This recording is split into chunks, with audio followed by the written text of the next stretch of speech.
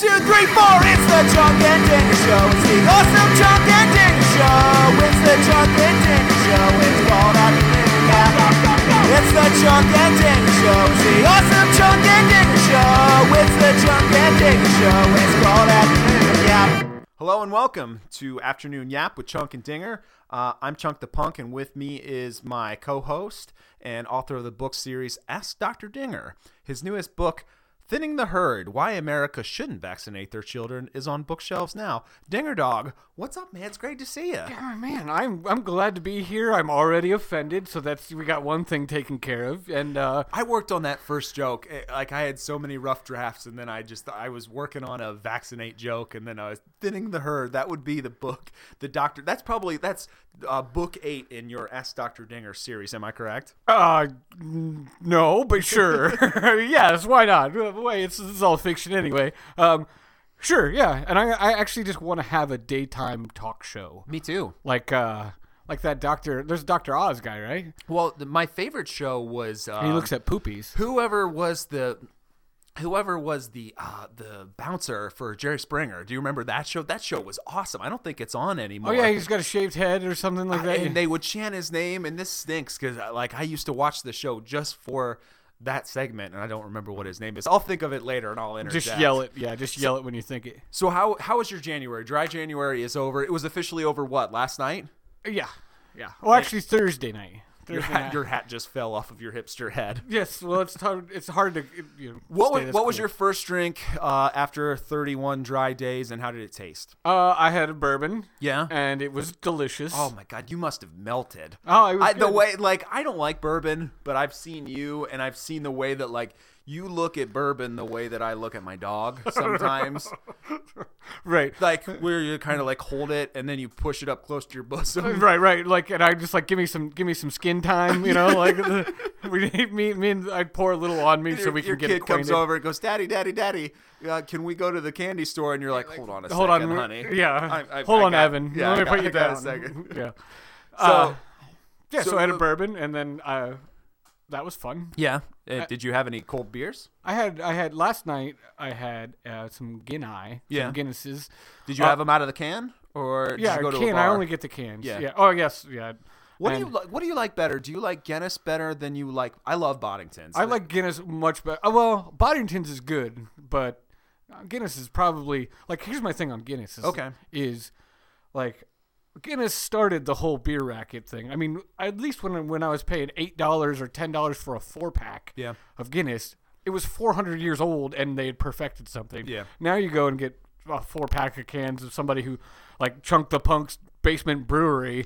When you open my can, it unleashes a little Twizzler or a Jolly Rancher that floats to the top.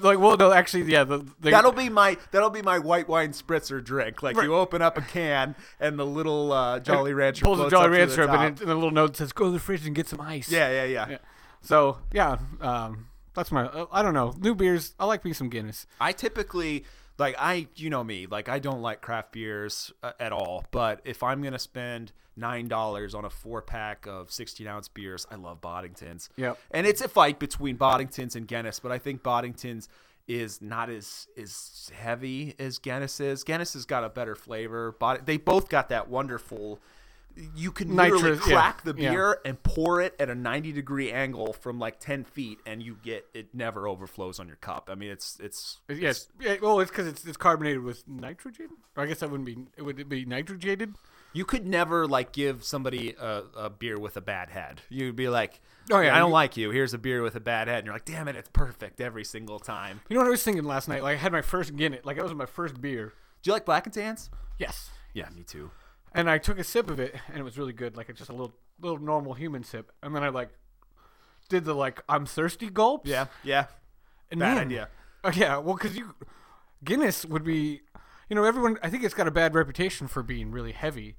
And I don't find it heavy at all. I think it is remarkably chuggable. Yeah, Which it's not chuggable. Oh no, it's so smooth. But it doesn't have much alcohol in it. I feel like those 9-packs. I could drink one of those and drive to Kansas, and like there's I don't feel like that there's much alcohol. They're in low Guinness. alcohol. Yeah, they're low alcohol content, and they're low. They're actually remarkably low in the carb and calorie factor too. No way. Yeah, like a Guinness has like less calories than a Bud Light. I didn't know that. And we're going to introduce a new. Now with that statement, we're officially introducing the new segment for next week. What? Fact check. Yeah. Okay. Yeah. Every single episode that we have, like, I listened to them and I was like, that's BS. Like, I say stuff with like authority and fact, and then I'll go back and I'll listen and I'll be like, that ain't true. Yeah, and I'm just mumbling on the other end. Mario 3 was not the first NES game that you had a save state to. I believe it was Zelda, right? Yeah, it was Zelda. And well, you also said that there was no. I said that there was a Sega Mario Brothers, and you're like, nope. No, there wasn't. Yes, there was. What, on the Master System? I don't know. Dinger Dog, if you're gonna fact check me, have some sort of fact to back it up, man. Well, follow us on Twitter, and I'll tweet out the photo. So I used to make black and tans all the time. I haven't made them in probably 6 or 7 years. But if to make a black and tan at home, you have to take a spoon and you bend it. Right. And I moved into this house 9 years ago. That's also what you have to do to cook your own heroin. Exactly. I mean, thanks for ruining my joke. But like, I moved into this house, and my mom and my dad came down like maybe 6 months after I moved into it, and my mom, as she always was doing, was just cleaning the kitchen, and she comes out and she holds up this bent spoon and she's like, what's this all about? And I was like, you got me, Mom. Yep. Like, I love heroin. And see what I do. You got me, Mom. What I do is I break the little the guard off the lighter so it can get a really big flame, and I put it right under the spoon and I cook down the heroin. Oh, Dinger Dog, it's so good to have you back, man. I was always here. After the podcast, we really should go get Irish car bombs. And they're not called Irish car bombs. Ups and downs. Ups like what's your favorite drink of all time? What does Dinger Claus drink? Vodka Red Bull. Right. Yeah. 8 of those. Okay. I mean, whiskey shots. Sure. No. I mean, I take offense. I was always here. Yeah. Just like maybe you were the one that's gone. I don't want us to be one of those podcasts. Like, if you look at a lot of the podcasts that are out there, they really flaunt the idea that they're drinking during the podcast. We're just drinking during the podcast because we're constantly drinking. Because that's what we enjoy. It's not like a gimmick. Yeah, right. Like, hey, I'm gonna get drunk and talk about history. No. I just, whenever I'm talking about history, I tend to be drunk. So, Dinger Dog, it is the month of February. Valentine's Day is 2 weeks out. If you have not yet, start thinking about what you're going to do. You don't want to be that guy that on the 2 days before, you are frantically calling every restaurant. If our listeners are listening right now, call whatever restaurant will work for your lady friend and book that restaurant, because we're going. Me and my wife are going to the restaurant that we had our first date at, Cap City Diner. Guess who made the reservation? My wife. Todd Kessler. No, my wife. Oh yeah, nice. So that which one are you going to though? Just the one that's right by our house. Before I met her, like, Cap City Diner was my restaurant of choice. You know why? Meatloaf 1 sandwich? mile away from the house. Right. And it's $18, so it's wait a minute. not too expensive, but it also looks classy, Yeah, and girls like it. Right. So you're saying that I don't know if I should do this, but I'm already halfway down the road. The restaurant that you're taking your wife to Valentine's Day for, yeah, was your like first date restaurant of choice? Yeah. I mean, it's a great story with how, like, our first date, she does not love this story as much as I love this story. But let's tell it to 100 people. We got there, and I did not make a reservation. So we had like an hour wait. Nice. And boy, there is nothing worse than having an hour wait when you're there with your first blind date that you've never met before. But like, we totally hit it off. And I'm a tough guy to hit it off with. Right, I mean, right. I'm sure the whole time you she was put like, ice cube what in your the white hell wine too? Is wrong with this guy? They have a huge gumball machine there. And Katie said that at one point I asked her for a quarter for one of the gumballs. You're like, hey, I know you're expecting me to pay for dinner, but I don't have a quarter. But we had a real nice date, and at the end of the date, like, we're walking to our car, and women, I was 30 years old at this point, and there's a couple different women. There's women that get uncomfortable with a hug afterwards. There's women Well, that there's are lots of different ways. totally fine with a hug, and I didn't know what card to play, Right. so I threw out the hand, and I Ooh, shook gave her her the hand. handshake. I shook her hand, and I was like, you know what? I like this girl. I'm 30 years old. Screw it. You know how you're supposed to go 90-10? I went 110, where her head went back and just went in for the smooch. And she immediately called her sister and said, I just went on I this just date filed with a this restraining guy. order." I just went on a date with this guy, and he shook my hand, and then he kissed me, and then he apologized for kissing me. Oh, man. I called one of my best buddies at the time, and I was like, dude, I don't care. Like, I don't care. Like, dating at this point is a joke. Like, I've already had, 15 years of just nonsense and feeling bad about it. Like, if you like it, go for it. And I married the girl, so happy Valentine's Day. And I drank a lot of scotch at your wedding. Yes, you certainly did.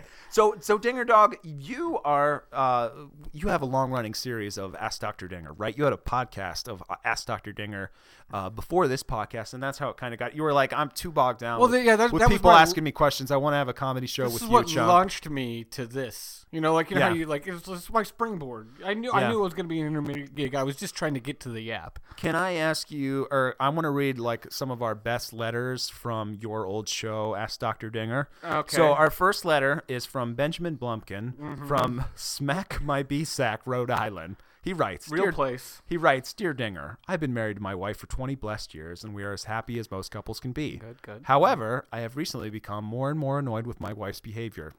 Duh. Oh, She will often drink too much and then say things she knows she shouldn't. Things like, that Dr. Dinger is so sexy. And that Dr. Dinger is such a good listener. Why can't you be the star of a show like Dr. Dinger? So my question is, Dinger, do you think you're better than me? oh. So wait, that's the question from Benjamin. Yes. Oh, He wrote the letter. I didn't write. Oh, no. I didn't write the letter. Just because it's in front of me does not just, mean that the I way wrote you it. delivered it just kind of Yeah. sounded like that was coming from your heart. Yeah. not Do you think you're Benjamin's. better than him? do Well- you think you're better than most people? No. Is it because of those Listen, blue eyes? Well, hold on. Is it because of that physique? Let me address Benjamin. Benjamin Blumpkin. All right, sorry. Benjamin Plumpkin. Yeah. It's all about pronunciation. Yeah. You know, Benjamin, I think that when you're looking to improve your relationship, you should set obtainable goals. Yeah. So don't try to be like me. Why are you saying yes to Benjamin? Are you Benjamin? No. Oh, okay. Set obtainable goals. Yeah, set obtainable You goals. worked really hard to get to where you're at right now. A PhD in loveology. Right. Real course, like it took a long time to build the website to give myself that PhD. Yeah. So, yeah, but Benjamin, set your goals up. Don't try to be me right now. It's just Yeah. going to be too hard. You're Believe setting in yourself up yourself. for failure. You know, like Believe in yourself. you can't go from heroin to president of the United States in like a day. You know, you have to take some baby steps in between there, like crack, and then move your way up to just sobriety. And then you can try and be like me. Well, that's good advice. Yeah. But that's why you're Dr. Dinger. Right. I mean, this is how that show went. Here's my second letter. It's from Jessica Beaverton from Free Old Fashions, Florida. Dear Dr. Dinger, longtime listener, first-time writer. I've been dating my boyfriend for 6 months now, and the passion is super intense. I'm a busty blonde with an hourglass figure, and he's a well-endowed piece of man-meat. Much like the doctor, I might add, and she adds a winking smiley face. We spend so much time together that it interferes with other aspects of our lives, like our friends, family, and career. How do you juggle such a passionate love life and still make time for those around you, but not for the chunk? That's a really good question. Well, that's weird. That's weird because again, who's that? Who wrote that letter? Jessica. Jessica Beaverton. Oh, okay, Jessica. All right, Jessica. So, Are you already trying to romance this woman? Like, you're such a Casanova. All right, Jessica. well, hello, Jessica. Yes. That's why you're the doctor. I've That's n- why you're the love doctor. I've never been to 3 Old Fashions, but I certainly have had 3 Old Fashions. Free old fashions. Oh, free. Yeah. Oh. Well, 3 old fashions is 10 miles away. Oh, okay. Suburb. Do you have 3 free Old Fashions? Anyway, Yes. Jessica, you have to set priorities in life, right? So clearly, your love and lust for your boyfriend is number one, but you need to make yourself number one, Jessica. What about me? Oh. She was asking about me as well. Okay. Oh, let's what go about back the to chunk? Jessica. What Yeah, about yeah. the chunk? Yeah, Okay. it tied in with Jessica and with me. So I've been trying to get you over to my home pretty much every day for the last 10 years, and it's a real difficult adventure that I have to go on. I have to. So I'm going to keep addressing Jessica. Jessica, make yourself the priority, then make your man meat the priority, and then by no means ever make Chunk the priority. Oh, drag. He will make himself the priority yeah. for you. Like you don't have to worry about the Chunk. Uh-huh. The Chunk will call you. He will text you. Incessantly. And he will send out a tweet. I will send out a tweet of the text that I got at 7:43 this morning. Today's a Saturday. I was gonna make you a nice bacon and egg sandwich. I was eating it and I was dipping it into the ketchup, and I thought to myself, You thought boy, about me. Boy, my buddy Dinger would really like this. And then a tear rolled down my eye, and I was like, but he's not here. And then you rescued a puppy and changed somebody's tire. And He's then not here. Yeah. Our third letter, it is from Sarah Topheavy. Real From name. Overbearing, New York. Real place. Sarah writes, Dear Dr. Dinger, my husband and I have been married for 3 years and have recently come into a bump in our relationship. I'm attractive with a good body, but my personality is kind of garbage. On the contrary, my husband has got a great personality, but has a body that looks like a garbage bag full of mashed potatoes. Since you basically match my husband's overall deal, No. what advice do you have for getting the spark back? Also, why are you so mean to Chunk? He's always really nice to you. Yeah, Dinger. Why are you always so mean to the Chunk? So, wow. There's a lot there. One. Lot to unpack, as you like Yeah, to say. like, there's a lot to unpack there, but allow me. How do you get the spark back? I mean, Sarah? you have a body that looks like a bag full of a garbage bag full of mashed potatoes. How do you keep things going in the boudoir? Well, let me see here. So, Sarah, it's all about taking what you get, and then, like, life's about the cherry on top. Yeah, right. Of course, sure. So if life gives you mashed potatoes, just slather them in gravy. Oh God, you're Little speaking butter my language, in there, buddy. Butter. Gravy can be a metaphor or not. Yeah. Maybe and butter can be a metaphor or not. And that's my advice to Sarah. As far as what was the last question there? She asked, why are you mean to Chunk? she said, why are you always mean to the Chunk? I'm not mean to the Chunk. Oh boy. See, look, I mean, Do you see the look in my eyes? yeah, there is a small tear that just hit the pool table there. Sarah, you could also call Chunk, and he will come over and make you feel really good about yourself. Yeah, sure. Right. And I'm not a loveologist. You are the loveologist. I mean, I guess we'll help you with that personality you got there, Sarah. Dinger Dog, dude. Are we done? It's episode 15, man. Can you believe it? It feels like it. This is feels like 35. This is our Double Dragon 2 episode. This is another episode that me and you have been talking about since the beginning. Every time we talk about NES games and we talk about side-scrolling beat-em-ups, this game comes up. I texted you because me and you always are kind of up in the air for what episode we want to do. Yeah. We said, listen, Double Dragon 4 just came out this week. Classic throwback to Double Dragon 2. Do you want to do the Double Dragon 2 episode? And you're like, yep, just start writing it. And I was like, okay, I'll get to work on all of the work. Right. You do all of the background stuff. You be the technical guy. I will bring the charisma and the jokes and the handsome sauce. So I wanna go through a brief history of how Double Dragon 2, how the Double Dragon series was made. Okay. So Double Dragon. Can I sneeze really loudly in the middle of this? I just said go ahead. So Double Dragon was the creator. His name is Kishimoto Yoshihisa, and he actually worked on Double Dragon 4 that just came out this week. We'll talk about Double Dragon 4 in a little bit. So this guy, he was working at Data East as a developer, and he was headhunted by another company in Japan called Technos. They wanted him to make more Laserdisc games for them. At Data East, he had worked on a couple of full motion video games called Road Blaster and Cobra Command. You know what full motion video games are, like FMV games? Dragon's Lair. Did you ever play Dragon's Lair or Space Ace? Does that give you a good idea? Yeah. It's like, you remember the Laserdisc? It's more like a movie. I know what a Laserdisc is. I have no idea what the other consonants and words that you just said mean. Okay. So they wanted him to come over to Technos to start working. But you're not on- going to answer me what they are. It's just frustrating that you have no concept of video games. Well, no, I don't think that's. I have a concept of video games. That's kind of a rare beast, right? No. Oh, well, maybe I just don't know the terminology. So. Okay, but so Technos wanted them to come and work for them to make some more of these games, and instead he passed and he actually pitched them a game. He was a huge Bruce Lee fan, and he pitched in an idea that was similar to his high school days getting into fights. He stated that Oh, this guy's full of it. No. Like, he stated that at first his girlfriend broke up with him, and also that he was actually having some family problems at home, but he said it was mostly like his girlfriend breaking up with him, which is totally like the Dinger Dog.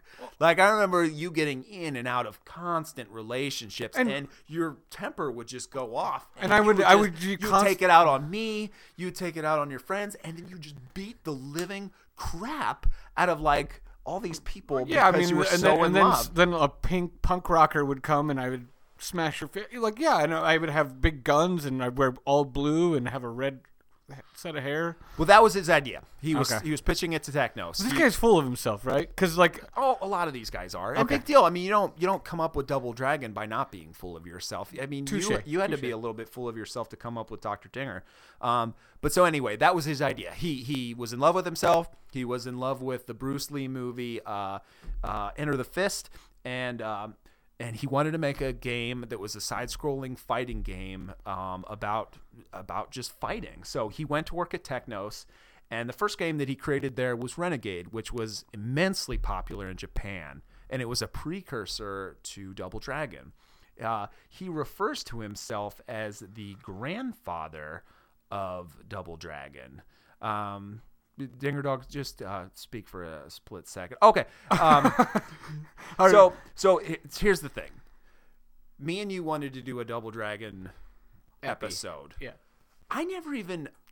I don't know about you. I mean, I obviously played a lot of arcade games when I was a kid. I sought out different arcades. Like if I went to a water park or a theme park, I was that kid that would duck out and just go sit in the arcade. I don't ever remember seeing a Double Dragon 1, 2, or 3 machine. Do you? No.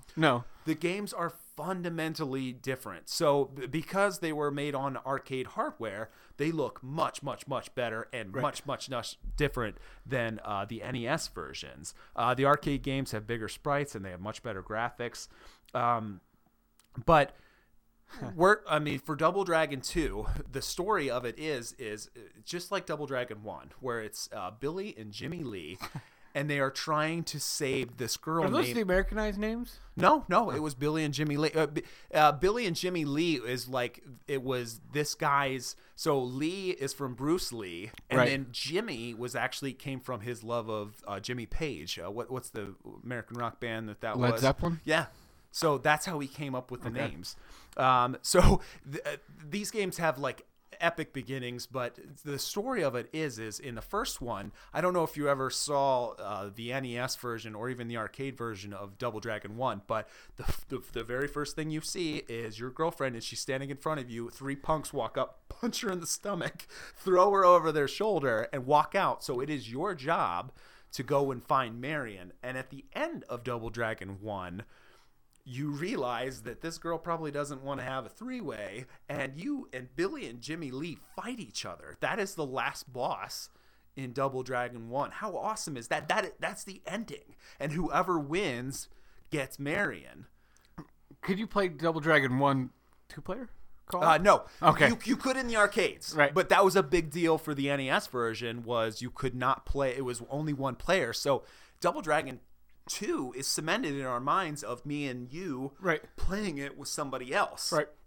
So, how awesome would that be as like a couch co-op? And then you get to the end and it's like, oh, you have to fight each other. Yeah, I've never once. That's a brilliant idea. I can't believe that's not... and that's exactly how it works in the arcade game too, where that's the ending. Like, both of us are trying to go towards the ending, and then we have to fight each other. Right, and then it's absolutely you've brilliant. Just been pumping quarters in, and I'm on my first quarter, and you're So like, and on the NES version, you fight your brother, but obviously it's just the computer controlling it. Right. So for Double Dragon 2, it's actually Marion is dead. So at the very beginning of the arcade version, like these goons come out and they shoot her. Goons, They hired don't- goons. They don't show that on the NES version. You're just like avenging her death. That's why it's called Double Dragon 2: The Revenge. Right. And so like you, Billy and Jimmy Lee are going after her, and so this game was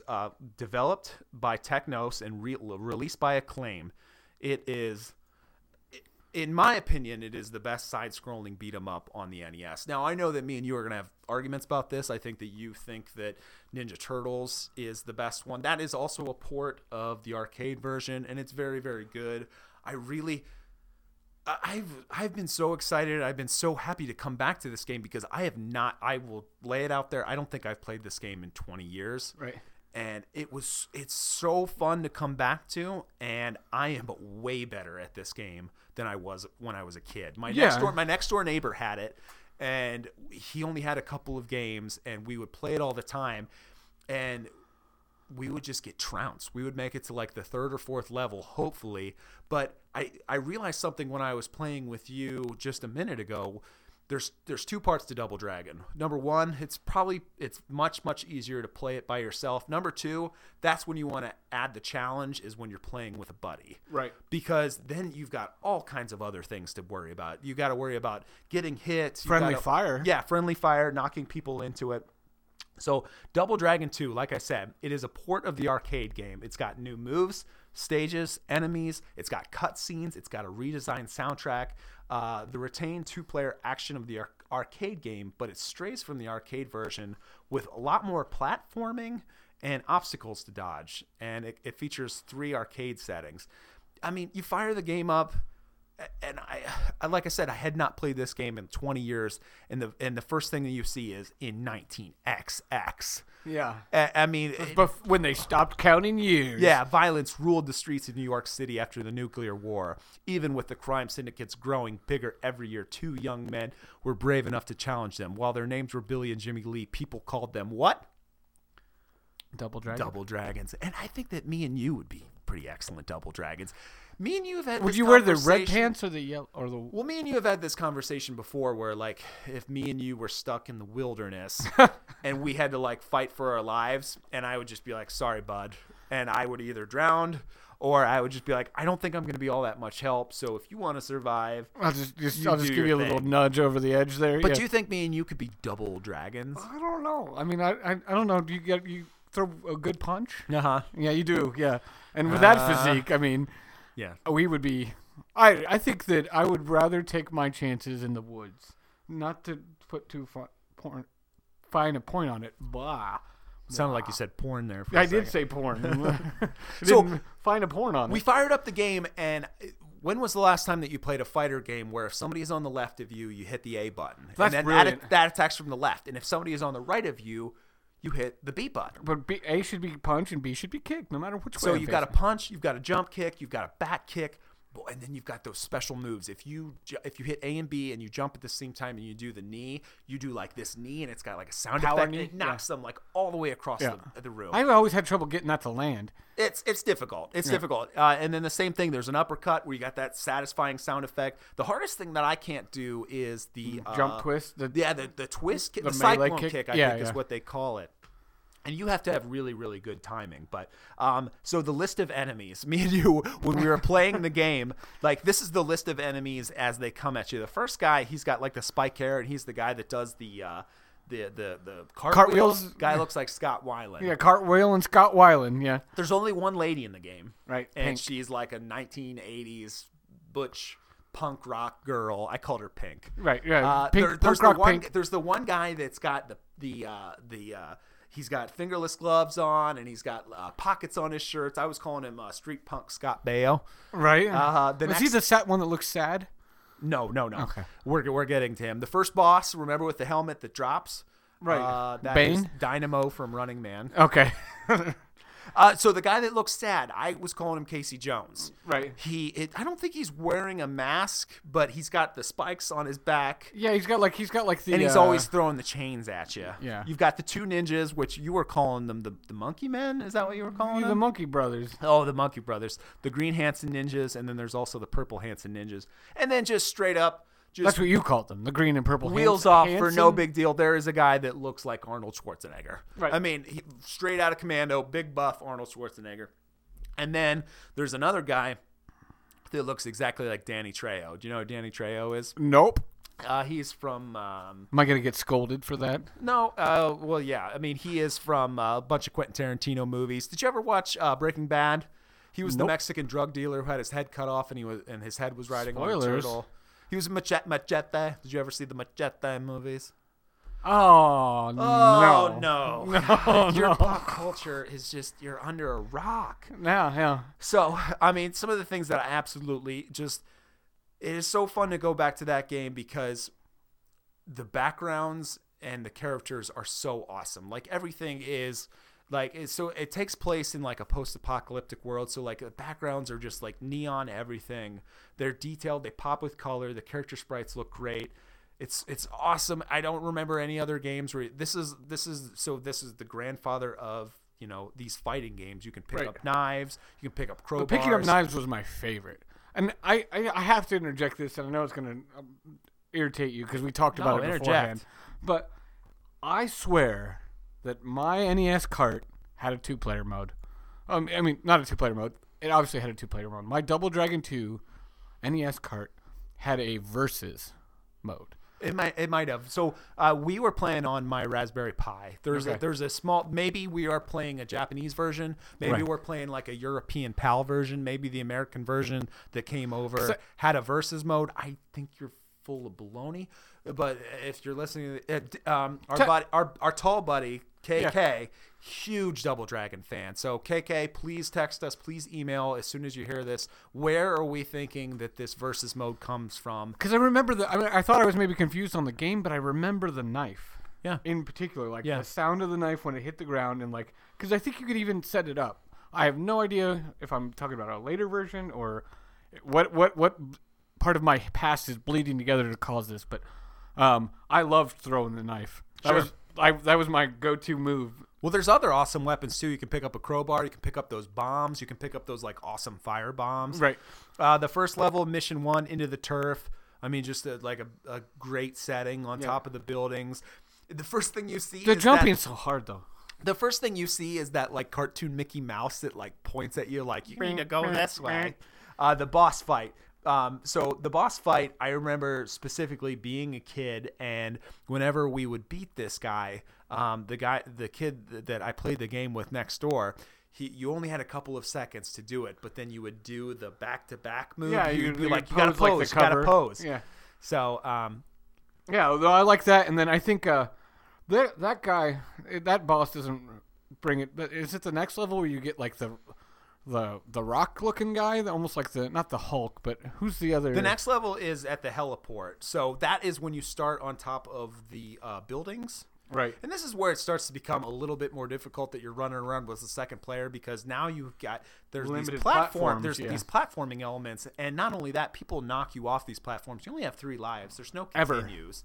So you fight across the building tops. There's that beautiful neon green skyline. Like I said, there's a reason why, and we're gonna get to it later, that this new iteration isn't all that great, because just the backgrounds are so good in this game. The first thing that happens is that iconic chopper, it flies by. Yeah. And you got to just like kind of stand up, and then as it starts to fly by, you got to walk down that pipe real quick or it's going to shoot Yeah, I you. got shot twice.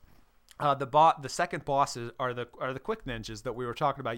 I called them the Hanson twins, and you were calling them the Monkey Brothers, right? Yeah. Best cutscene in the entire game, where they're like, we've got to jump onto the helicopter. Grasp. Grasp. Grasp. My absolute favorite level in this game is the battle in the chopper. And so that's where it turns it into that like sweet 16 by 9 view. and you've got the black bars on the side, Right. and the only thing that you are doing is fighting an onslaught of enemies, and it is so satisfying. Right. They walk through that door, and all I was doing was jump kicking. Jump kick. And then as soon as I would land, I would do the knee, and if you do it right, you can jump kick them right out the window. Right. And it's so you hear that, ooh, ooh, and you know they're falling to their death. Yeah, so that makes you, as a 9-year-old boy, very happy. Oh my god! And then this is the boss that looks like Machete. Mission number 4 is the undersea base. This is where the enemies that look like Arnold comes from. Yeah, was that Arnold? Because there's one enemy that looks like Fantastic Four. What are the guys in It or You're asking the wrong. Yeah, the I guy? know, I know what you're the talking guy about. that's the like rock guy, the rock boulder guy, yeah. Yeah, Yeah. Isn't there's an enemy in this game that's that, right?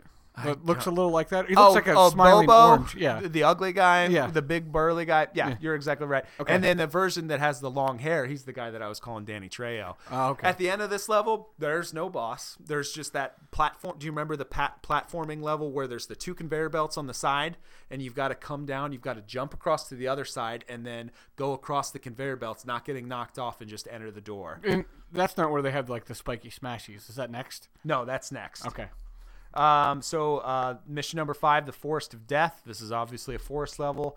There's the platforming section with the logs. It's not too hard. It is really frustrating in this game when you die because of the platforms. Yeah. But this is like they're actually setting you up for some of the terrible platforming that's going to come a little bit later. Right. It's not terrible, but it's a very trial and error game. Like you are not going to figure out how to jump over some of these things on your first time.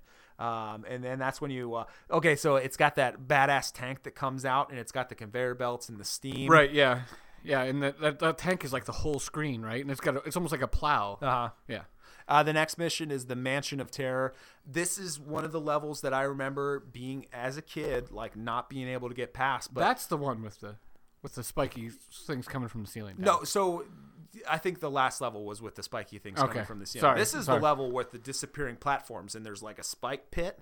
Okay. So you have to memorize when the platforms are going to disappear, and if you're playing it with a second person, you have to be On top of each totally other. in tandem.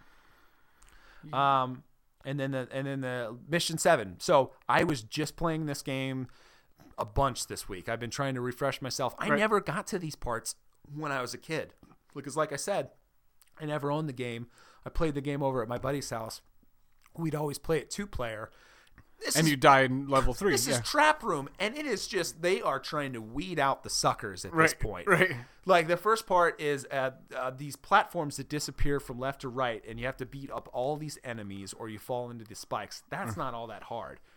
But then you have to like jump over these conveyor belts, and I literally died 3 times. And I was like, "Come on, man! Like Now I had gotta 3 repeat." lives. I had all. Yeah. And then the last room is a gauntlet of enemies. Mission 8, that is the double illusion. And now this is when you get towards the end of the game, and you have to actually. That's when you actually fight yourself, and it's like a pink-colored clone. And Nice. And then if you are playing the hardest mode, which I think is Supreme Master, that's when you have the final confrontation. And this is a boss with green hair, and he turns invisible. I'd never seen any of this stuff, and you like beat I it, was. right? Do you beat it? No. Oh. Like I said, the farthest I got by myself, I played it 3 or 4 times. I was really, really trying. Was I died at that conveyor belt with the spikes. Okay. So, if you beat this boss, Marion comes back. You don't fight your brother. I think they just they wanted to get over that kind of love triangle for the NES version. Right. They had to move past it. They had to move past it. So I think she just shows up she's not dead. They say if 2 double dragons exist and fight for victory, then another soul will come back from the dead or something like that. So there's Marion, and you don't fight, and There's 2 Marions. there's 2 Marions. So I played the hell out of Double Dragon 2.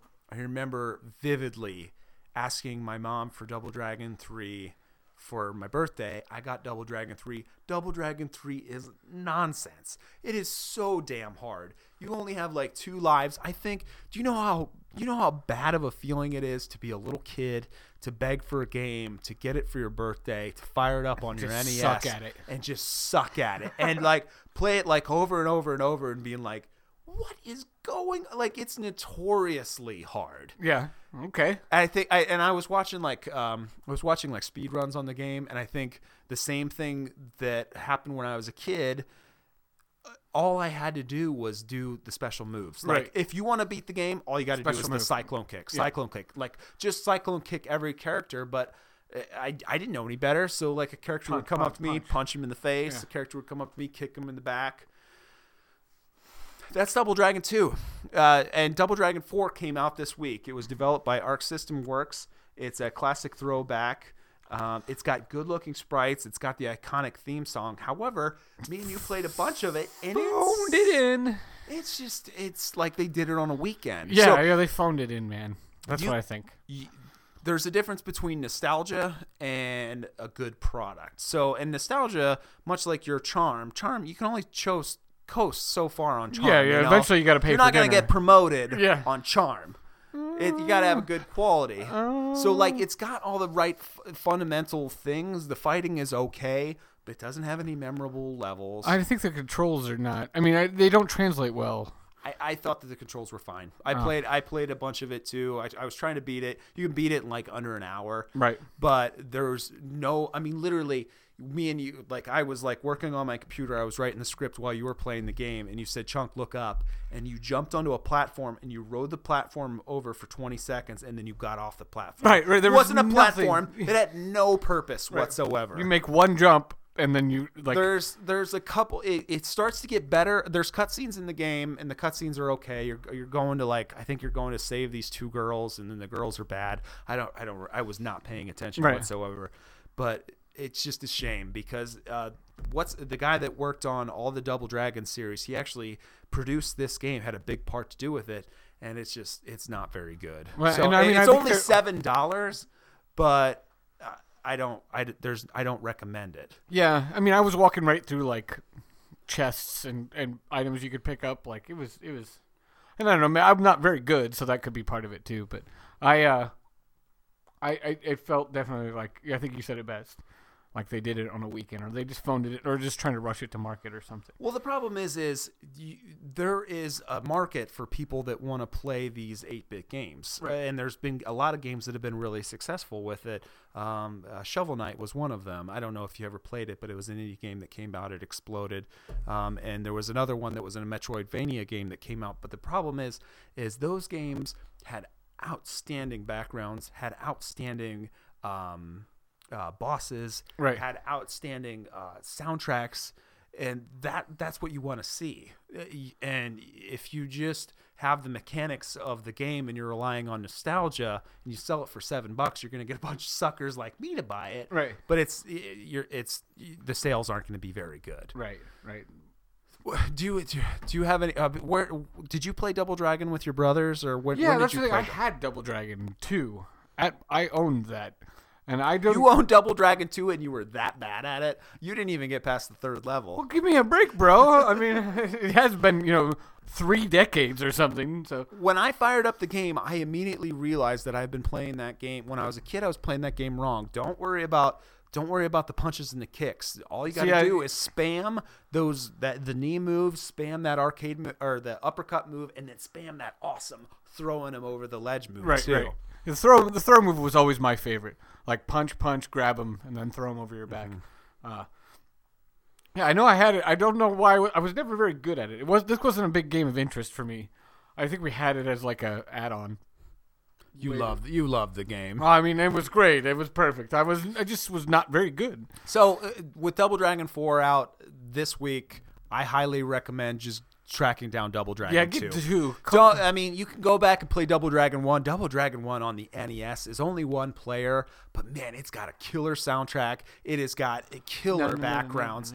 Do not play Double Dragon 3 unless you are a masochist that loves insane Or a hero. Yeah, unless you're and if you're one of our listeners that could beat Double Dragon 3, please tell us. But Yeah, you got a Double spot, Dragon you can have 2. my share. Double Dragon 2 is where it's out. You can actually beat that game. It's so great to go back to an old NES game that isn't impossibly hard. Right. You know, it's not Contra without the 99 lives or the 30 lives. You can actually pick up and play that game, and if you're not Dinger, you can get to like level 6 or 7. I had so many cheap. I mean, you talked about it, but I had so many cheap platforming. Yeah, deaths, yeah, you know, and, like- and that game is super trial and error. But Right. the whole time you're kind of very much enamored with the awesome sprites, the awesome soundtrack. Like I said, go play Double Dragon 2. Don't play Double Dragon 4. Dinger Dog, do you want to take a quick break and we'll come back with a commercial? Oh, yeah, I need a break. All right, me too. Dinger Dog, you cohabitate with somebody, don't you? Dinger here. Yep. So what if I were to tell you that there is a product that you can now, when you go to bed with your loved one, that person is only going to get to say so many words, ask so many questions before finally someone besides you gets to say, hey, enough's enough. Like, it's 11:30 at night. We've both had a really long, tired day at work. I know that you like to chat. I know that. I married that person. Right. But I'm already asleep. But what if the good people at Moral Implications love me some were to Moral provide a Implications. product? It is called the Ask Me Anything anklet. So what the Ask Me Anything anklet does is actually it's an anklet that you can put on a lady. You can put on. Is this like a gift you give to her? Or is it part of a bedtime routine? Or yes, it's part of a bedtime routine. So Okay. if you are a straight person and you put it on your wife, she's gonna wear the anklet on her leg. So here's what it does. So they get to ask only so many questions before it's time for bed, you know? Right. Because I mean, men can do it too, Right, but right. it's mostly the ladies that They really. So you've spent plenty of time downstairs making dinner, watching TV. You've had plenty of opportunities Together, for as a couple, heavy right. questions. And when you go upstairs to bed, all you want to do is you want to watch that episode of Making a Murderer. You know, maybe you can get frisky if you want to. Right. But let's be you realistic. really want to concentrate on going to bed. And men and women, some of them think that is the time to start asking really heavy questions. Like questions like, when do you think we're going to move out of this house? So the anklet allows you to ask more questions? No, the question is that the anklet is actually going to limit the amount of questions that you get to ask. The wearer gets to ask. Yeah. It limits the amount of questions that the wearer Sure. gets to ask. Sure. Okay. So after the first 10 questions, it's going to say, hey, you're already at 10 questions. That's a lot of questions so it speaks that? before bedtime. Nope. It's just going to give off a nice little buzzer. Oh, it just gives you a warning buzzer, Yep. like a 2-minute warning. Like, Yep. all right, I like that. 10 Like, questions. That's a lot of questions. You've asked a lot. Yeah. Do you like my girlfriend's purse? Yeah, it's great. What do you think about this Facebook post about Trump? Oh, yeah, I can't believe that they did that. You know, and then at 15 questions, your partner is going to get a low-level shock. Damn. And that's when it's like, hey, trying to watch Making a Murderer here. Maybe we want to. And, you know, if you're going to ask questions, really, really be thinking of the most important ones that you want to ask. Because you're running out of time. Yeah, because you're running out. You're not only running out of time, but you're running out of questions. So there's multiple settings for the Ask Me Anything anklet. So either they get until midnight or they get 30 questions. Oh, okay. So at 10 questions, you're going to get the buzzer. That's Right. Hey, warning. Hey, Warning. 10 Yeah. questions. 15 questions, you're going to get a low level shock. Right. It's kind of like a cattle prod. Like, hey, like your beau is at a tough time. He's had a really long day. So have you. So, you know, so have they. Right. But ladies are talkers, and so are some men, mostly ladies, but some men are big talkers. At 20 questions, you're going to get a strong sedative because you are way over the amount of questions that you should be asking. What I'm looking at the sheet here from our friends here, the product description sheet at Moral Implications, and the part that I really like is somehow the questions are weighted. So it actually like it tests your pulse. Okay. So like if you're gonna ask a question, hey, do you think Marissa should get back with Thomas? That's not gonna. That's a 1. That's like a 1. That's Right, like okay. that's yeah. Like I don't really like Thomas all that much, but Marissa's no prize either. Like the 3 seconds done. Right. Yeah. So and it's all weighted, and then it goes to what do you think that when do you think we should move out of this house? 5 questions. Right. That's 5 questions. Like, what should we? Do you think we should have another baby? That skips right to 30 questions, and that sedative. person is put out, and you will deal with that in the AM. Right.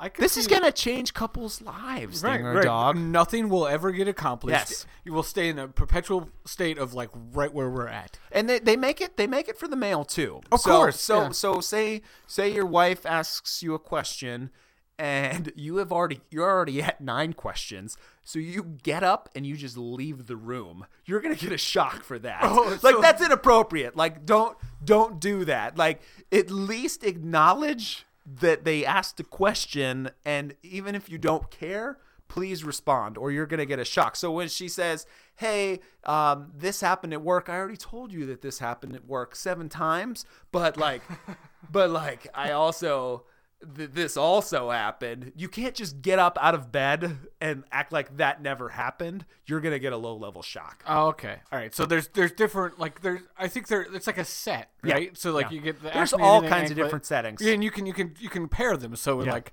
to kind of force you to have conversation, but limit the length it's and duration. healthy conversation. Right. These are the questions that are supposed to be happening during dinner, during Jeopardy, during Wheel of Fortune, not at 11:59 when they say, "Hey, I noticed that you were looking at my sister the other day. Why did you do that? 15. Right to bed. 15. Right to bed." Yeah. So this is the Ask Me Anything anklet, $39.95. Now, You can get it. You can get it for male or female. It even comes in different colors, so you can match the whatever outfit you have. is there an app? There's for it? absolutely an app for it, and that the app changes the strength. So some people if You they can have personalize, right? Yeah, you personalize it. But some of the people like a low level sedative to one person might be. Yeah. It might not be strong enough for the next person. Right, and you don't wanna- that depends on how much you drink, how much you weigh, how much you've eaten that day. Right, and you also don't want to kill the person. And if yeah, they, you also your anger. You can only change it once every 6 weeks. You can't just Dial it up. You've had it, and you turn the knob up, and they go, "Hey, where do you want to go for dinner tomorrow?" And you just knocked it. So this is the Ask Me Anything anklet. You can get it from Moral Implications, $39.95. There's an app for it. Buy it now. Hello and welcome back to Afternoon Yap with Chunk and Dinger. Dinger Dog, what up, man? What do you got planned for February? That's Any a stories? question. Yeah, that was a question. Luckily, I've got counts. 9 more. All right, okay. February, I don't have really big plans. This is the point where I look ahead to the spring. Like, this is cabin fever month for me every year, where I'm going crazy. I went to the outdoor store the other day, and I almost bought an ice fishing shanty. Oh my God. Where would we use a shanty at? And I'm saying we because I'm coming with you. That's the thing. I couldn't think of nobody better to ice fish with you than Do you. you mean that? No, I mean really. feel I like think you it make would be these great. Like you're out statements, there, you're freezing, you're drinking and then I'm beers. running outside and I just hear like wheels turning and rocks shooting. Like you couldn't get out of Dodge faster. No. I think I've been fishing with you all of one time. Yeah. And the weather was not incredible, and it I was love fishing with you. right. Well, you didn't have to. Well, let's kind of revamp this story a little bit. So we're going fishing. It's early May, maybe. Yeah, and we're going it out on was a lake. early May, late. It was early May. Right. It's still pretty cold here. Yeah. And we were going out on Lake Erie, and it was a cold winter, so the lake's still cold. And I was telling you beforehand, like, Layers. Wear dress warm. layers. And it's like, you know, he's like, well, it's not actually going to, it's going to be 65 degrees. I'm like, it's going to be 65 on land. When you get out there, it's going to be cold. No. And then, man, you were cold. And you let me know you were cold several times. Dude, we caught like 15 walleye that day. Yeah, it was awesome. It was I mean, awesome. that was the best. I couldn't- came home and my dad said to both of us, he was like, I've never gone out and caught as See, many that's like fish that's as I you like the guys we did. there. Like How is that possible? Like me. I caught 14, you caught 1. No, I caught like 3 or 4. Right. Because remember the first couple of hours I was like, man, this sucks. So everybody else is catching fish and I'm not. And then I just got on this and the best part is I let you keep all the fish. I think we ate it one time and then we had to throw it out because you don't know what you're doing when it comes to frying fish. Don't use the F word, me. Swear words Don't at use the- you. I direct them at you. Do you still have that frozen fish somewhere? I'm Have sure. you brought it house to house to house? Yeah, no, actually I don't, but that hurt my feelings. Okay, so we're past dry January. Right. During the month of January, I read a bunch of excerpts from your journal. Fake journal. Correct. Yep. Last Thursday was Come on. what was the holiday? Come on. Groundhog Day. Yeah. I'm going to read one last journal entry from your journal, and it's a handful of journal entries. Please listen up. Oh, So this is on Groundhog Day. I'm thrilled. Entry number 1. So entry number 1, Dear Diary, it's February 2nd, Groundhog's Day, and I did it. I survived dry January. When Evan Williams would be calling me like sirens on a rock, I'd have to shake off her temptations by playing my favorite game, eating $9 worth of Taco Bell. Anyway, I've been really busy all day, and on my way home from work, I realized that the liquor store I used to frequent closed during the month of January. Was I keeping that guy in business? Anyway, I'd really like a drink right now, but I guess I'll just wait until tomorrow. Until then, I suppose. Entry number 2, Dear Diary. Something very strange is happening. My job is incredibly demanding, so most days sort of just bleed into each other, but today seemed very similar to yesterday. I really need a drink right now, but I forgot about the liquor store being closed again, so I guess I'll just have to wait until tomorrow. Until then, I suppose. Entry number 3, Dear Diary. Okay, so what in the heckaroo is going on? I swear to God I've been repeating February 2nd for 3 days now. I know because my undies have fudgy stains that look exactly like the day they did when all of this started. Mm-hmm. On top of that, I forgot about the gosh dang liquor store being closed again. January was one thing, but now I really need a drink. Guess I'll wait until tomorrow. Until then, I suppose. Entry number 4, Dear Diary. It's been 4 days now since this started, and I'm falling apart without alcohol. I'm reliving February 2nd over and over. Every effing day I wake up with used fudgies, and every effing day I forget to buy booze. I'll check in again tomorrow. I hope I stay sane without booze. Until then, I suppose. Entry number 5, Dear Book. Booze not here, and I feel horny. Days repeating, and I feel sick. Fudgies need change, but oh well. What's happened to Dinger? So thirsty, so fudgy. And then entry number 6 is the last entry. It only has 2 words. Fudgy, thirsty. Dinger, what the hell happened? That didn't sound like a fun Bill Murray-esque romp at all. That Well, seemed you like know, a dark handful of days. Well, I mean, I think that, I don't know, it depends on your idea of fun. Like, if you recall the film that you're kind of referencing, there's some dark parts where, actually my favorite part of the movie where he kills himself every day in different ways. Definitely one of Bill Murray's best. Yeah. So that was cool. I'm glad you did that. Well, you would never get. I mean, you wrote it, and, right. But right. you never played the original Resident Evil. That was actually a play on the very first Resident Evil game, where you find a guard's journal, and he slowly writes down his descent into turning into a zombie. And it goes from they've got us on lockdown, we're stuck in with all these other guys, Right. And then the next passage goes. Brains. Yeah, no, it slowly goes from, and then the next thing he knows, he's like, this guy came in, I killed him, I ate him. He's like, my skin is itchy.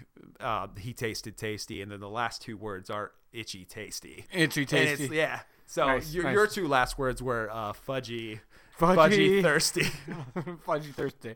Well, hygiene's always a challenge. That's the last of your diary. I Right. promise. I All mean, right. you are a hell of a writer, though, man. I know, I really gotta work like on- that. I really like that kind of meta. Like, not only were you writing in your journal, but you were like writing in it Like there would be an Groundhog audience. Day. Yeah. And I also like the fact that I'm a terrible journal hider. Yeah. Because, I mean, you think after 5 episodes later I would learn to hide my journal in a different spot. But no. So I have to think of some recurring bits because I feel like this is a one-way relationship. Like everything is coming at me. It's coming at me. I need more Right for the quiz show, time. man. Right. I'm You're not being a jerk. No, I spent I probably realized I was- 7 or 8 hours writing this episode this week. I would really. See, that sounds like a big time commitment. And I just can't wait to when I am cutting the checks, and you, both don't of us know how much money it is, and I'm cutting it in half, and I'm going, here you go. Yeah, I was gonna say, and everybody's like, "Oh, Dinger, he's the funniest. He's brings- so cute and handsome. Oh my God, he's got such a face for radio." And I'll be like, yeah, you're like, but I do all the work, and I'm like, oh, no. "Get out of here, Chunk, you pig." And I'm like, it's old 60-40 cut. So, in our second segment, Dinger Dog, I want to explain how to make an arcade machine. Well, this is awesome because Okay. as I sit here, and I think you follow us on Twitter because we tweeted out like where the show happens, Yeah. where this magic is made. Yeah. But I can see 1, 2, 3, 4. We have 3.5 arcade machines. Yeah. And you're not a bazillionaire. No. So if I wanted to have, say, an arcade machine in my garage or in my basement, I want. How do we do this? I think the biggest thing, the first thing you have to get over is the intimidation. So you think of something that is this big, and you see, if you were to go on Craigslist right now, you're going to be hit over the head with $1,000, $2,000 for a brand new arcade machine. You don't need to do that. Now, this goes back all the way till when I was 11 or 12 years old, and we lived in Ashland, Ohio, and my dad was friends with a bunch of Amish people. And I was a huge arcade fan. Like, I love video games, but even more, I love arcade machines. Everything about them. Right.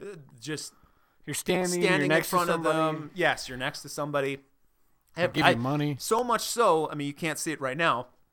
I turned my basement into an arcade.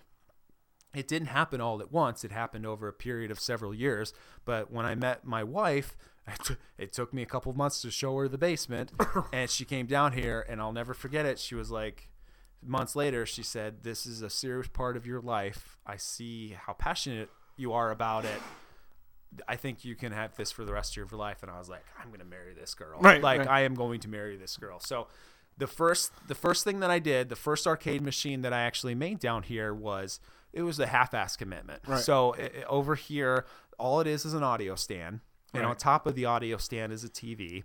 And then there's a bookshelf. And on top of the bookshelf is a joystick. And in the audio stand is just an Xbox 360 and fighting games. That was my first baby. Right, and then the Xbox 360 has joysticks hooked up to it. Yeah. Right? Yeah. Yep. So Yeah. just think of how a lot of the later fighting games in the 90s had this kind of setup where the monitor was set back, Right. and then there was a free standing joystick that would be up, and that's where the two players would fight. What I had always dreamed of since I was a little kid was, I want my own Mortal Kombat machine. I am a humongous Mortal Kombat fan, and Mortal Kombat 2 is my favorite arcade game of all time, with Street Fighter 2 being right behind it. I was obsessed with those games when I was a kid, and this goes back to me telling my dad when I was 12 years old, "Hey, do you think we could get the Amish people to make this arcade machine for me?" He was like, "Yeah." He was like, "Just draw up the plans and it'll happen." Right. Like most things happen. I was 12 years old. It didn't come to fruition. Right. When I moved back to Columbus, when I started working, when I got a place that was by myself that was big enough, I thought to myself, I make plenty of money now. Right. I'm just supporting myself. Right. I'm going to do this. But I don't want to spend a whole lot of money on it. You can make an arcade machine for under $250. You don't have to be like good at woodworking. You're great at woodworking. But you just Was need, that a dig? you just need to be able to see. You need to be able to take your idea, and I'm trying to say, like, You're gonna make it happen. You have to. you have to make it be happen. action oriented. Is what I Yes. hear you saying, and what I've seen, as you know, many moons ago, a decade ago, I lived in this house with you. Yeah. And I don't know if the arcade was happening or was beginning to happen, but I think that there's You saw the wheels turning. Probably the wheels were turning, and there's a general thriftiness about this that I absolutely love. And I won't gush too much about it, but it's like, right, Right. If you were making 6 figures and weren't worried about it, you just go buy the damn arcade machines. There's Sure, plenty go of for it. options They're out there. there. They're beautiful. There's plenty of websites. There's plenty of companies that if you have a bunch of money, they'll deliver it to your house. Sure, they'll probably carry it down the basement stairs for you. But for the rest of us, how do I make this happen? Because I would think, one, like I think that Excite Bike would be really just. I can baller. make Excite Bike for you. All right, well, make me an Excite Bike. Okay, I will make you an Excite Bike.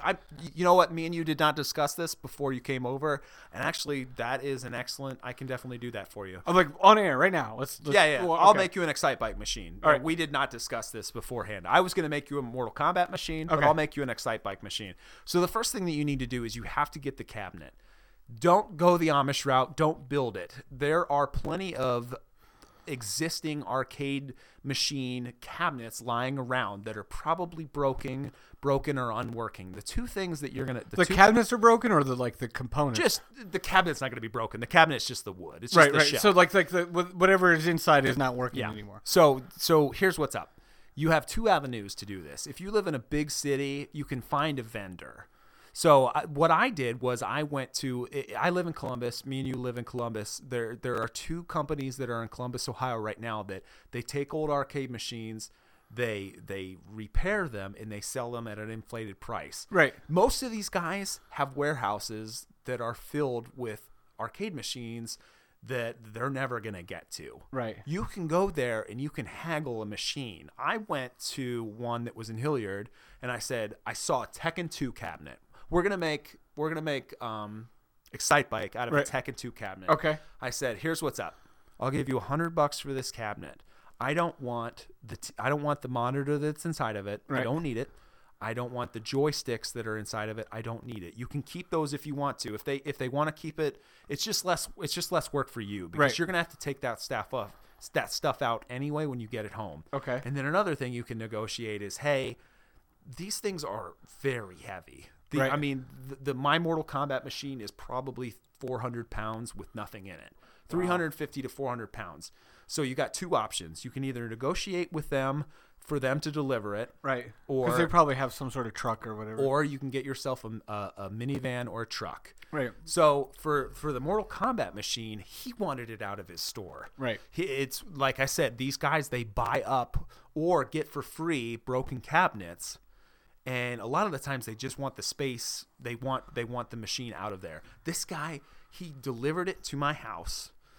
We brought it. I mean, it's in my basement. It's going to be impossible to get this thing out of here. I'm not. All he had to do was get a dolly, and me and him did it, and we got it down the stairs, and boom, I've got the machine. In my house. And you're basically just got the shell, right? Yes, it's just the shell.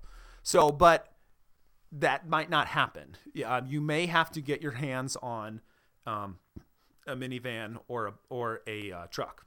Right, Which is just exactly what I your did. friend with a truck, and Which is exactly what I did for the Rush the Rock arcade machine. Right. I brought it home myself. I bought this cabinet from a vendor Mortal Kombat here in one. Columbus, Yep. and I bought actually this Rush the Rock cabinet from a vendor in Marion, Ohio. The point is, all you have to do is either number one, find a vendor that is in Columbus and go and negotiate with them, or number two, just look on Craigslist. For a lot of people are just trying to get rid of this stuff. it's in their basement. They would, And that people buy this stuff up as a project, and then they realize it's too much work, and so they want to get rid of it. So a lot of times you'll see cabinets that are $95. Now keep in mind, you're gonna want to get a cabinet that you want to look at. You don't want to, because cabinets come in all shapes and sizes. Right. They've had arcade machines from the 70s all the way up till the 90s. So the first thing that you want to do, you want to gut the cabinet. Right. So you want to, like I said, if you can get the monitor out and the controls out while you're there, but you can also do it at home. It doesn't. All of this stuff you can get out with a screwdriver. Right. Like, Because I actually do remember. I look like I'm tool savvy? Like I'm not. You're tool savvy. Yeah, No. I am. Yeah. That to this point, listeners, all 7 of you, I remember coming down here once, and you were working on, I think it was the Mortal Kombat machine. Yeah. And you needed a screwdriver, and of course, I don't even know if you own a screwdriver. Yeah. I'd have been 26 at the time. Right. So you had like a Leatherman, like a multi-tool, Yeah. and you're like using like the pocket knife screwdriver on, and that's how this thing was built. So I can't emphasize enough that this is not. You don't need to. You don't have to be smart. Yeah. I mean, that's what you're getting at. That is what you're getting at. No, you don't have to own you don't need a whole shop in your basement to make this happen. Yeah. So they're inside of the arcade machine. And you're not very smart. There's only going to be an arcade board. So like these old arcade machines, like it's not like they have all kinds of guts inside of them. They're going to have the monitor, which you're going to want to take out. You can keep it if you want. You can sell it.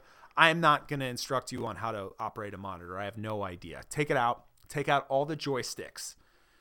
So you're going to have to open up the machine. Now, most of these machines, they have doors. As you can see on this machine right here, it has 2 coin doors, and inside you can get to all the guts. They all and see very well. Yeah, it actually opens up the top part where the joystick chassis is. So gut it as much as you can. The next thing you're going to need to do is, depending on if you've got great artwork on the side that you want to keep it. But for the most part, you're not going to have that. Now, for this machine, it was a Tekken 2 machine. I did not want to have Tekken 2. Get yourself some Goo Gone in a scraper. And all you got to do is scrape that artwork off, get some Goo Gone on, clean it. And if it's not the color that you like, just prime it and paint it black. Right. And that's what I did for my mini machine back there. So only spend about $100 to $120 on the only spend $100 up to $100 on the cabinet. And for the cabinet, you just shop around. Like I said, if you live in a big city, it's going to be a lot easier. But if this is something that you're serious about and you live in a small city, just travel to 45 minutes. And like I said, just go to one of the vendors. Like I said, a lot of them have a huge array of machines, and just pick one out. But make sure you find one that you like. The second step that you need to do. Please I wonder interject. if there's Please plans. interject. I mean, for those other, I was thinking, since we're worldwide now, we're freaking huge, and everybody listens to us. Like, in Idaho, it might not be 45 minutes in the next big city. But everybody, you wouldn't imagine it. Like I've looked in Arizona for friends. I've looked in Michigan for friends. There are arcade enthusiasts everywhere, right? But and they are looking to get rid of a cabinet. Well, anyway, that's for another episode. No, ask the question. Well, I mean, can you make the box? Or you absolutely could. Like right. I said, you could. There are detailed plans on the internet. That is for somebody that is good with woodworking. That is somebody, and the materials that you're going to need are going to be $100, up to $300. Right. Well, yeah. I mean, that's what I was getting at. So your best bet is to get an old existing arcade machine and gut it. Right. Because I was just looking at, like, you're talking about that much plywood or MDF. Yep. Yeah. I actually, in my job right now, 2 years ago, I had a Mennonite guy that was someone that I did work with. And I asked him, I said, hey, when I was a kid, I often thought about this. I was like, and he did woodworking in his garage. And I was like, how much would a project like this be? And he was like $300. And I was like, that's already too much. We're already way over the 250 budget. Okay. Yep. So the next thing that you need is the joystick. Now I'm going to actually be plugging the good people at X Arcade.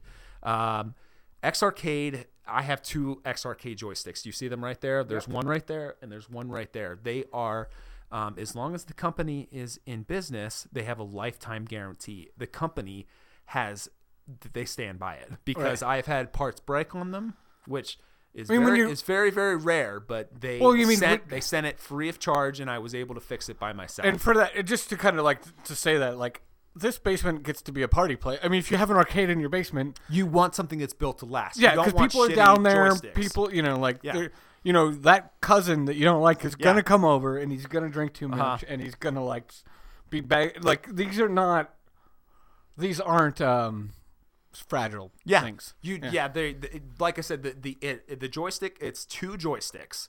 So, and it comes with 6 buttons, and they have adapters for every single system that you can think of, for PC, for MAME, for PlayStation 2, for Xbox, for PS4, for Xbox 360. So they have adapters for every single thing under the sun, and they're built to last. Like I said, the company has a lifetime guarantee. Like I said, I have 2 of them. I bought the first one. I liked it so much that I had to buy a second one. Okay, so that's X Arcade. That's $100. That's a big chunk of your budget right there for controls. But that's okay. But built to last. Right. So we're at $200 right now. All right. The next step that you want to have is what system are you going to put into it? So you have all kinds of different options. Right, But so I said for me and Nintendo. you, we are talking about a Nintendo. So Right. we're going to do a Nintendo one. Well, are we gonna get a Nintendo itself, or are we gonna get some sort of emulator? You have a couple of different options. Okay. But for you, I'm not going to give you an emulator because I'm not making fun of you, man. I'm not making fun of you, man. But you don't want to deal with that. Okay. I already can. I mean, just looking at you, that's not something that you want to deal with. You grew up with an NES. You want an NES. We're gonna put an NES inside of that. Okay. For my Mortal Kombat arcade machine, I put a PlayStation 2 in there. You can get a PlayStation 2 for $20. Right. With the PlayStation 2, they have a wide array of different arcade games. Could you put one of the mini NESs in there? Just hold on. Okay. SNK Classics, Capcom Classics, Midway Classics. But what we're gonna do is we're gonna put an NES inside of yours. So we've got the arcade cabinet. Right. We're gonna have to change up the joysticks for the NES. I do not think that X Arcade has an NES adapter. They may, and if they do, wonderful, more Right. power to you. But guess what? NES had their own excellent Oh yeah. joysticks, Right. And they're only $20 each. Okay. So we're already Now we're down a budget. down. They're probably $60 from original. that probably gets and they're us- easy to find. You can find them at any used video game store. You can find them online, and they're only $20. right, and and they're that excellent. that'll get us to because I think the NES itself would probably be more than $20. Or am I wrong? No. Well, NESs are a little bit more expensive, Right, If but- you want an original NES, but like I have one of the knockoff like the- NESs. yeah. Boy, they're only $20. Okay. And that one plays an And who- NES and it plays a Super Nintendo. Okay. So you have lots of different options. The monitor. So you've got the original arcade monitor in there. Guess what? Throw a TV in there. Yeah. That's all that I did. Oh, you could, and And you're not people- talking a flat screen, right? Nope. I'm talking an old yourself a boob TV, tube. old Bluetooth or old what'd you call it? Tube. An old tube television. I called it a boob tube. And most of these arcade machines take a 27-inch TV. This one has a 27-inch TV in it, and my racing arcade game has a 27-inch. You could go to Goodwill tomorrow and get a 27-inch TV for $4. Yeah. And a lot of people, if you're checking on Craigslist, a lot of people are giving them like, 'cause away. you know what? They're putting them on the curb because they won't want take them gone. Like Yeah, places yeah. won't take them anymore. Yeah. Yeah. So you can literally get a TV So for let's say either free zero or for cost $20. in, Yes. in the 20-inch tube. The bezel. So the bezel is what goes around the monitor so you don't see the ugly TV. Oh, okay. All you have to do is go to Walmart and buy cardboard, the black, and get a razor and measure it out and cut it. That's how I did. It's That's almost how like poster board. yeah, It's more than poster board. All you don't. It doesn't have to be thick. It can be real like thin. foam board or whatever it is. Foam board or just cardboard or regular poster board, and just make sure that you measure it out and you make it look good. Sound. This is where things get really easy and really difficult. You can use the TV speakers if you want to. Right. You're in And then business. you're good to You're go. in business right now. but you're saying you're- If I were building this machine for you, I would just give you the TV speakers. Right, 'cause I you don't don't give a- care. yeah. Because you don't care. But if you buy the arcade cabinet, here's what I recommend. Don't gut the arcade speakers because the arcade speakers have the same hookups as any other speakers do, and you can put a receiver yes. in it. And I have a 5.1 receiver. I have a 2.1 receiver in my Mortal Kombat machine, so it's a stereo receiver. And in my racing arcade machine, I have a 5.1.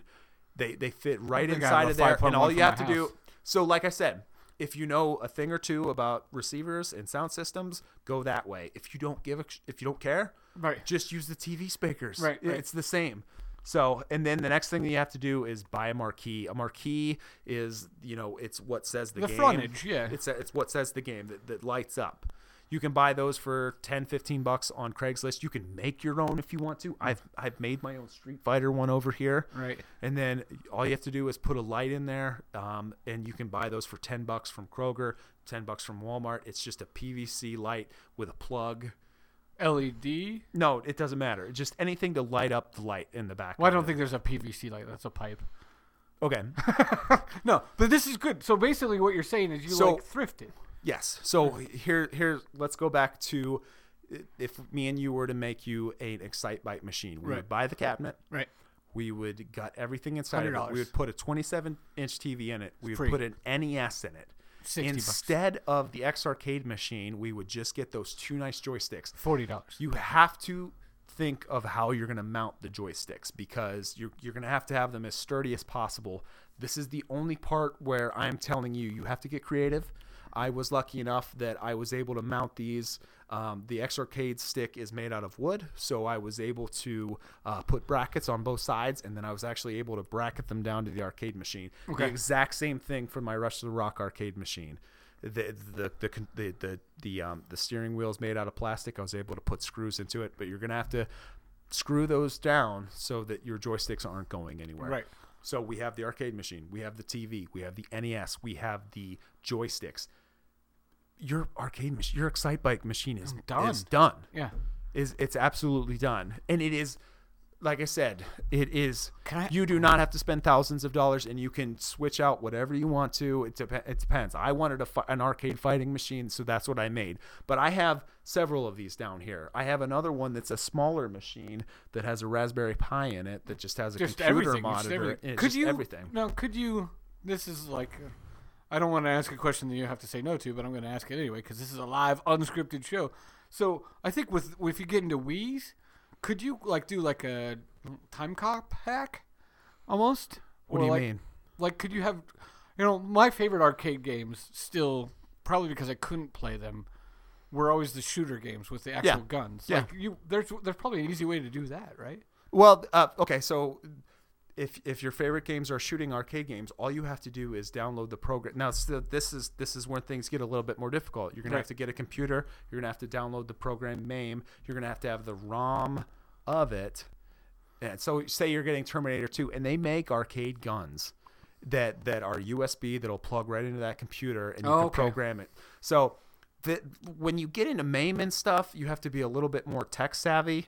But like I'm saying, if you want to make your own arcade machine and you are good with your hands, all you need is the arcade shell, a TV, a PlayStation 2, an X-Arcade joystick, and a little So the bit. joystick's all you're really investing. And you're like, the rest of it is just like thrift, going out there and finding it. Because, I mean, you could just talk to your I strongly recommend. Like at one point I had like a Mortal Kombat joystick on there, but I strongly recommend the X-Arcade stick, especially because like I said, if something breaks, they have a lifetime guarantee on it. Right. Now, let's scale everything back. Okay. Let's say you want to make an arcade machine that's even easier, that's less heavy. Dinger Dog, do you know what you got to do?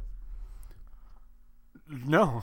I was trying to guess. Okay. Let's go back to Excitebike. Right. All you have to do is if you have a flat screen TV, 27 inches, 32 inches, and a mount, you mount it to your wall. Right. If you go to Walmart, you can buy a bookshelf for $18. You build the bookshelf. It's not like a full. I'm not thinking like a 7-foot bookshelf. Yeah. More like a 3.5. Yeah, more like a that. 3.5 foot bookshelf. Inside of the bookshelf, you put your NES. I'm a 7. You're a 3.5. Inside, and then you plug in those joysticks. Right.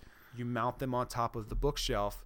You put an Excitebike. I did that for my brother-in-law, and we put a Genesis in it. We put a receiver in it, and we had the best time over Thanksgiving. Right.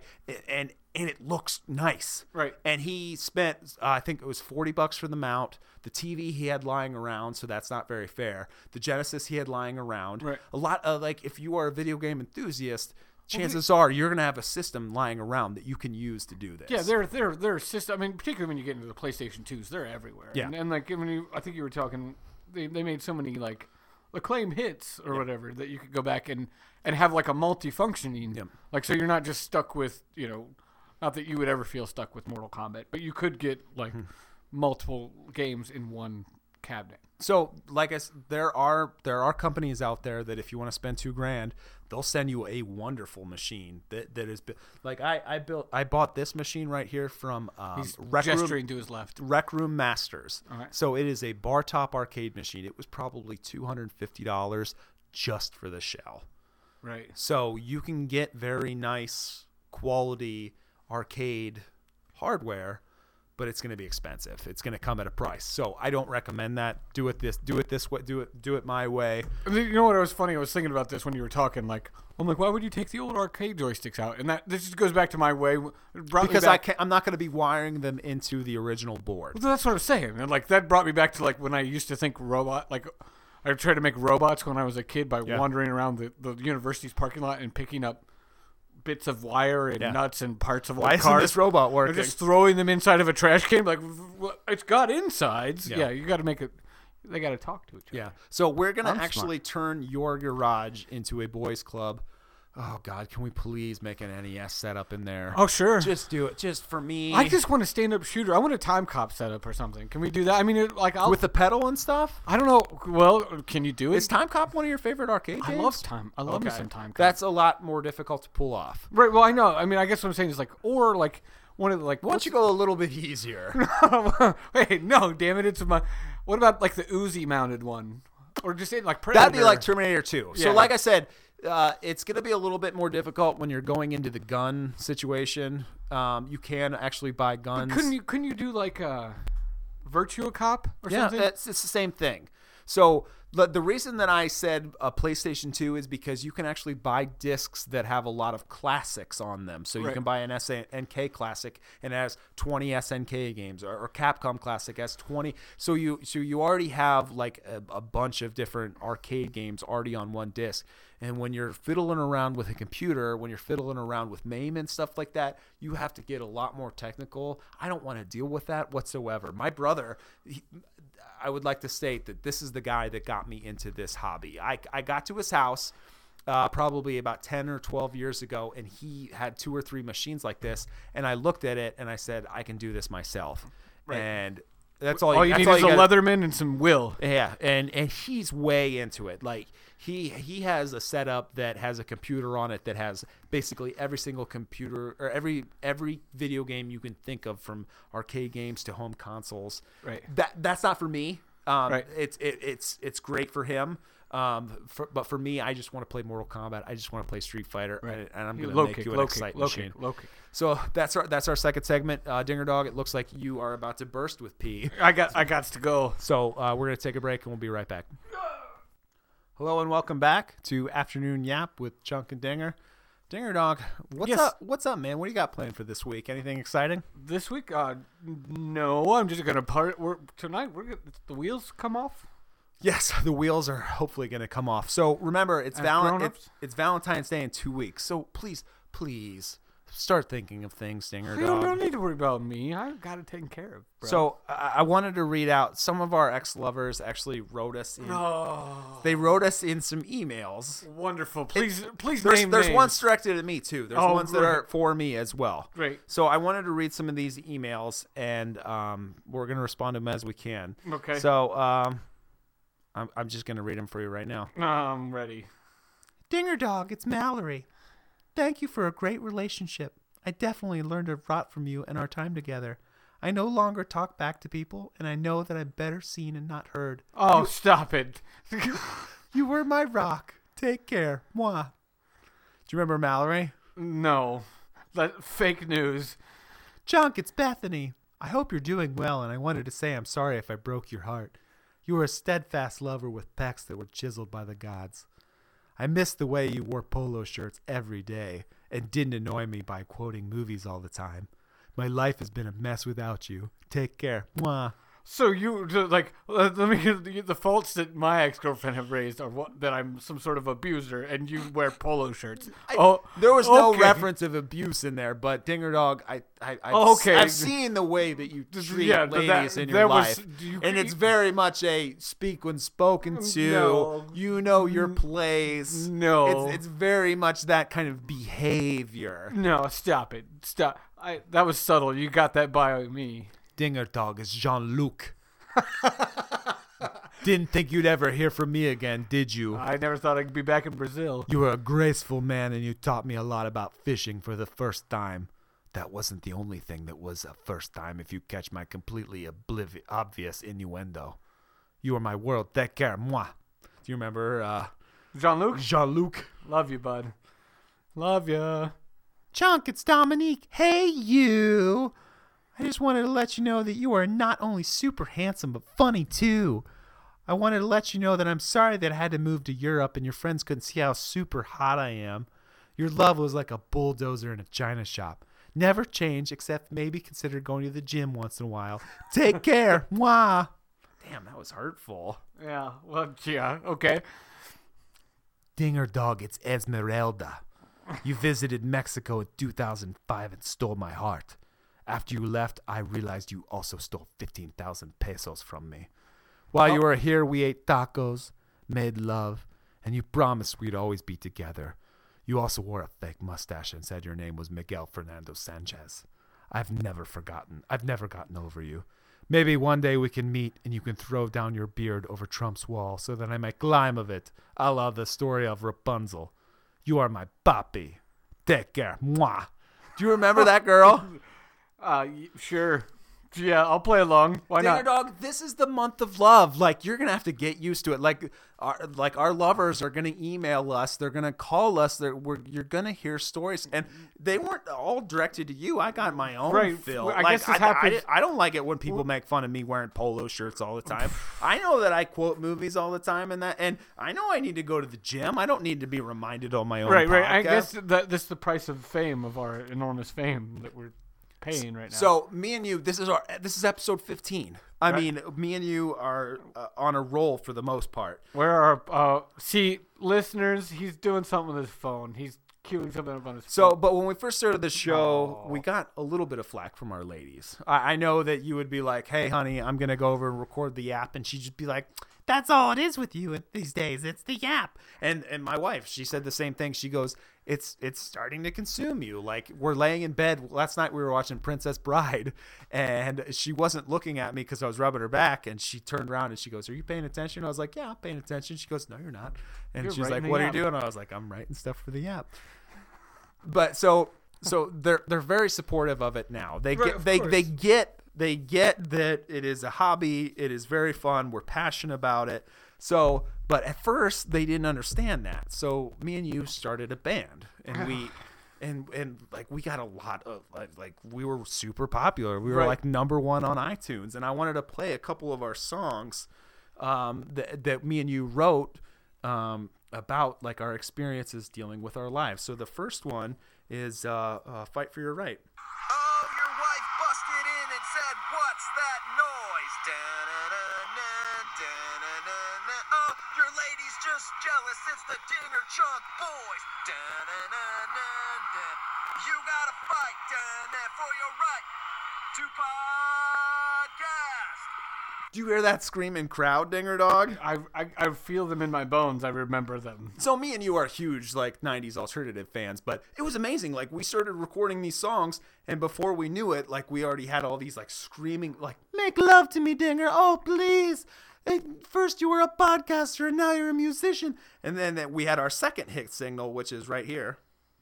Hey, wait, I've got a new complaint. You're spending too much time with Dinger Dog.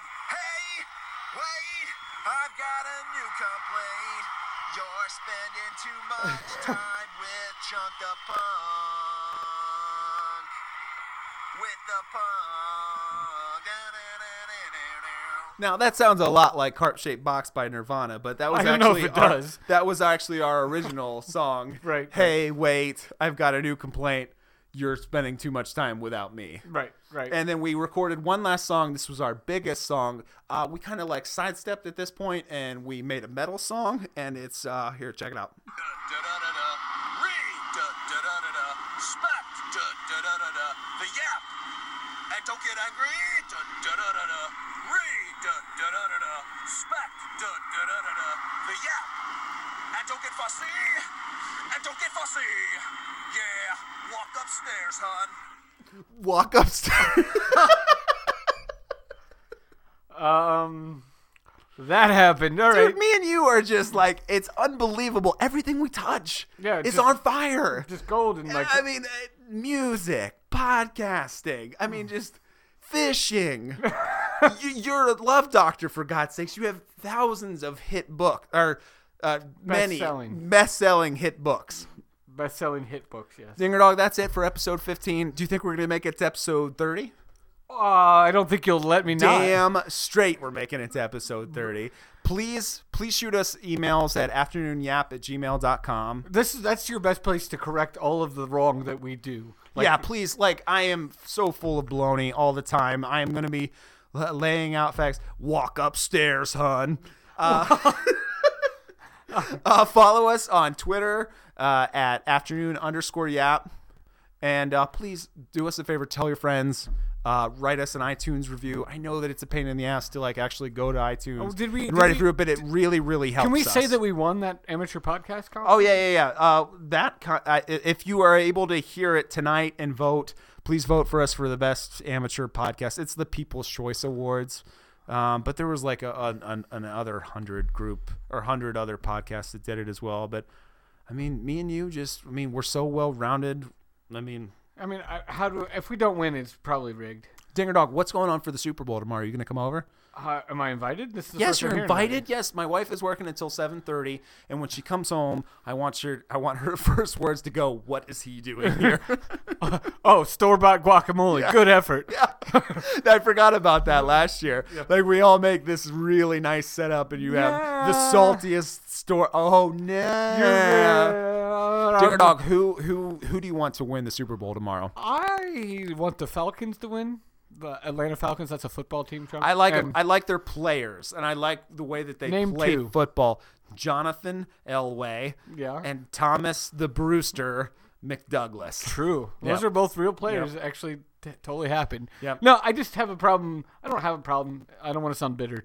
Tom Brady's he's just the kind of guy that gets everything that he wants in my mind, and I don't think he has to work very hard for it. You know how when you go to church, you're so happy that church is over because it's a week before church? I'm always so sad when the episode's over because I know that I'm not going to have this feeling, and I don't get to yap at you for another full week. Okay. Well, there's a lot to unpack there. We will do so next week. All right. Hey, so we'll see you next week. Thanks for tuning in. Love you. Love you.